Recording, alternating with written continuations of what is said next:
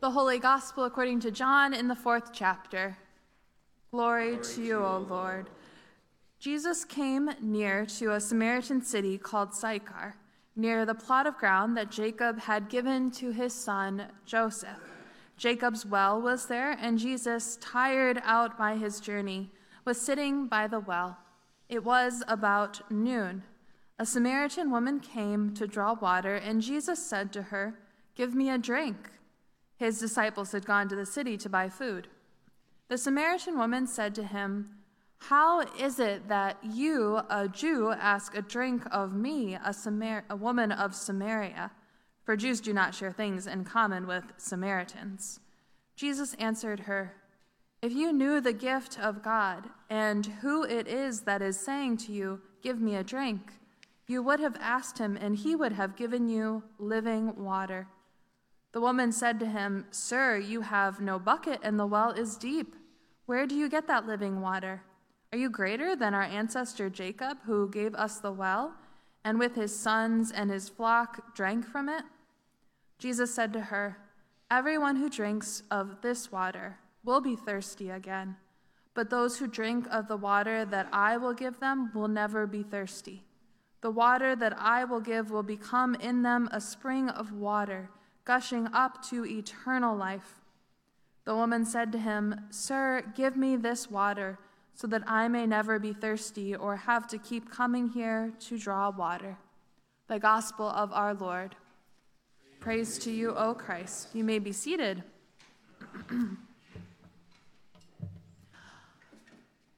So I learned a new phrase the other week. I was heading into our confirmation retreat, and I had my Stanley cup and my iced coffee mug and possibly one other water bottle with me. And I go in, and one of the other leaders of confirmation goes, "Oh, you're just like me. You're a drink goblin." And then she proceeded to explain to me what all of her multiple cups were used for and her hydration as well. And that's true. I'm probably one of those, a drink goblin. I normally refer to it as my emotional support water bottle. I have it right here in the front row. Andrew normally has his as well. But I rarely go places without it. Indeed, I feel like kind of stressed when I don't have my water bottle with me. Because what if I get thirsty? What if I get thirsty and there's no water?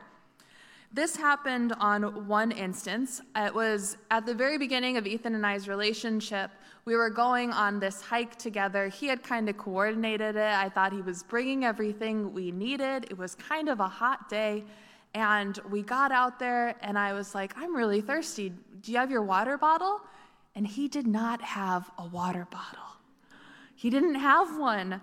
And there is a slight chance that in hearing that, I might have been just a little bit dramatic, and I might have said some words like, "Well, what if I die out here?"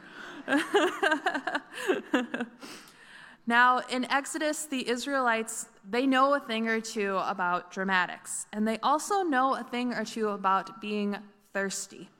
They are at the beginning of their desert journey. They're very much less than a year out from being slaves in Egypt.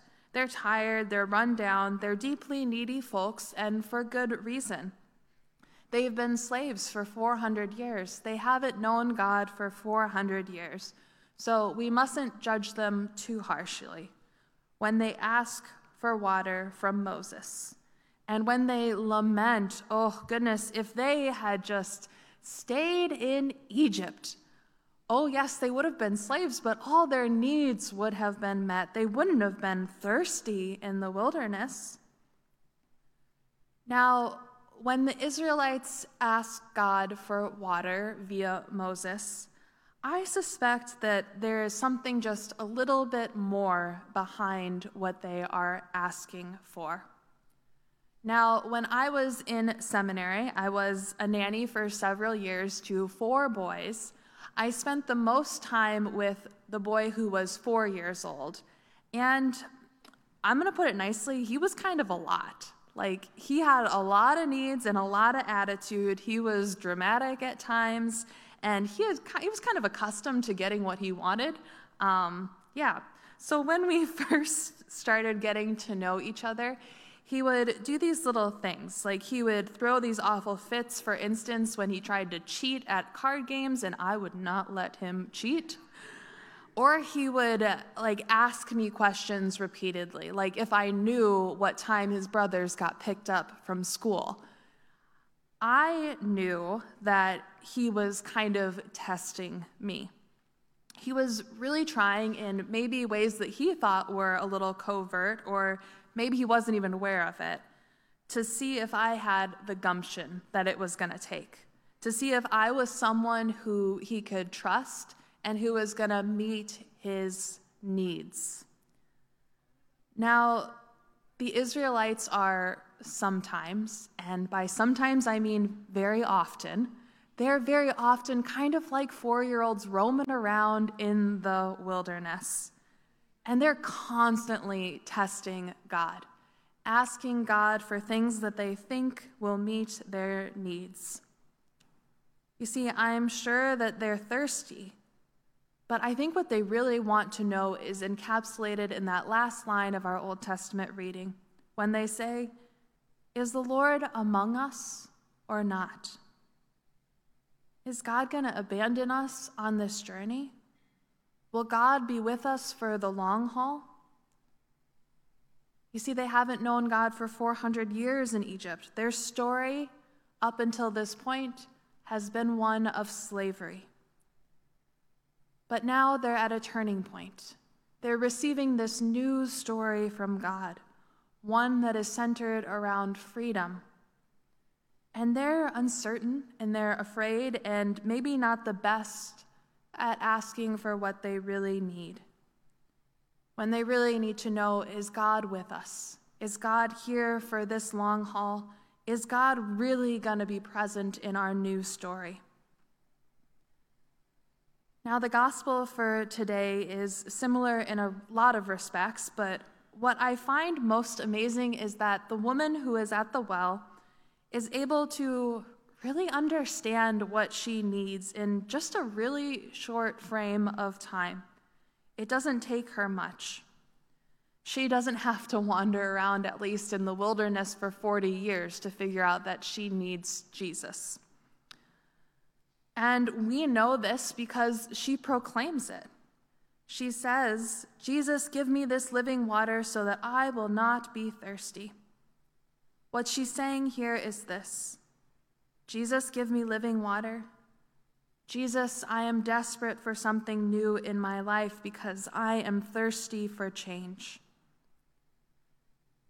And that living water that Jesus gives her, it gives her something that she truly needs, because the living water ends up giving her a new story. She leaves behind this old story that she has brought with her to the well.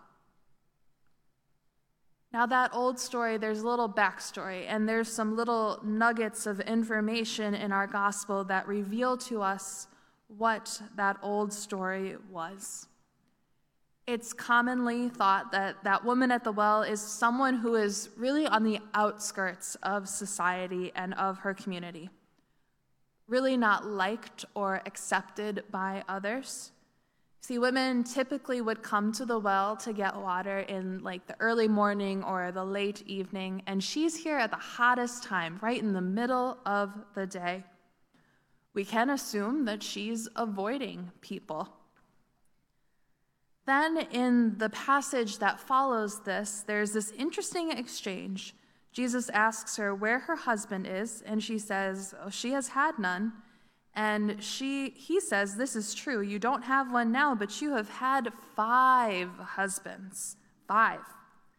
A fun fact that Pastor Allen shared with me last night, he said all of those husbands probably left her for one reason or another.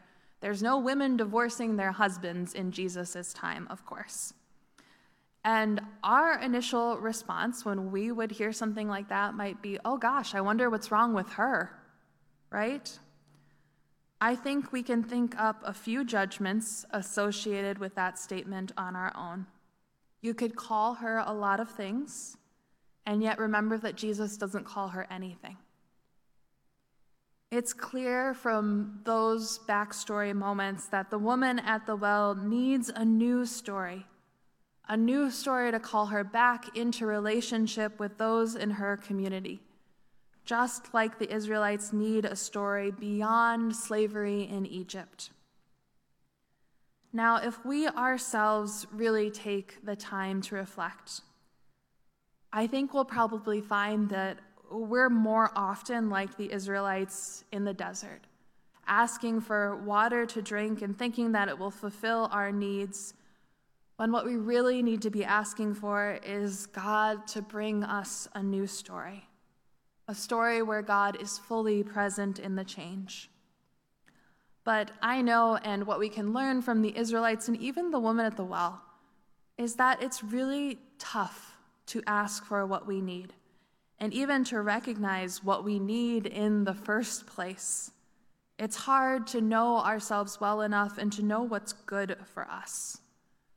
As I was thinking back to that hike with Ethan, I think I was dramatic for probably a reason bigger than just being thirsty. I just really wanted to know if he was someone who was going to be able to care for me, and that water bottle signified that in the moment. We often focus on what is easy and less complicated to ask for, and we avoid the tougher things to ask for that will ultimately reflect the vulnerability of our hearts and our soul.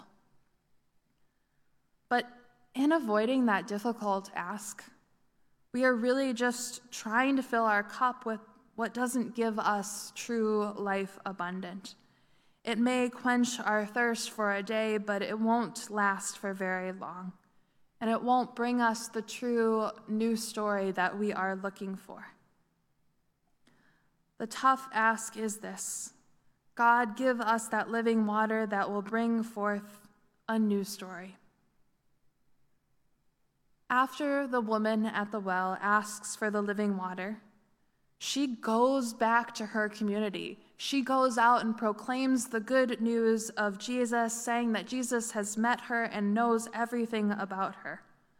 She shares the good news with them, and she returns to her community as someone who is more like a prophet or a preacher, rather than whatever statements that they might have said about her. Her story is new, and her deepest need for a renewed relationship with those around her is fulfilled through Jesus' power to give her that new life story. And the Israelites, their story is rewritten by God too. They transform from a people enslaved who don't know God for 400 years to a people chosen by God, special, set apart, and free to be blessed, to be a blessing to others. The possibilities in these new stories are endless. But have you ever wondered why God would choose these people? Why the Israelites, or why the woman at the well? Why would God want to be a part of their stories? A ragtag lot of complainers and an allegedly promiscuous woman who nobody really wants. In our Lenten devotional coming up this week, on the gospel texts, they reflect on needs and mutual needs, especially between us and God. It reflects on the image that you'll see on the cover of your bulletin today. See, it's a picture of Jesus and the woman at the well. They're gazing at one another, and their arms are crossed in mutuality. The commentator, the Reverend Lauren Wright Pittman, writes, "The woman's need is not for water in the well. Her need is for grounding in a new identity and to be seen for who she is." But she writes that Jesus has a need here too. Jesus comes to the well thirsty, asking for that drink of water from this woman. And I think in asking for that drink of water, Jesus is saying, can I be a part of your story too? Will you let me in? And I wondered about this because I don't think we think too often about God's need for us, or whether God is ever asking to be a part of our story.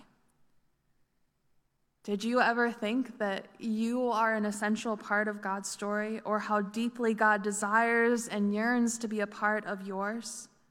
So that on our journey in accepting that living water and a new story, it's not just beneficial to us. It fulfills a desire that God has from the beginning of time, when God creates us in the garden. And from Exodus to John and now into the future, God's desire is for us to have a new story, and one where God is a part of that story. For God created you, God loved you, God thinks so many wonderful things about you as a beloved child.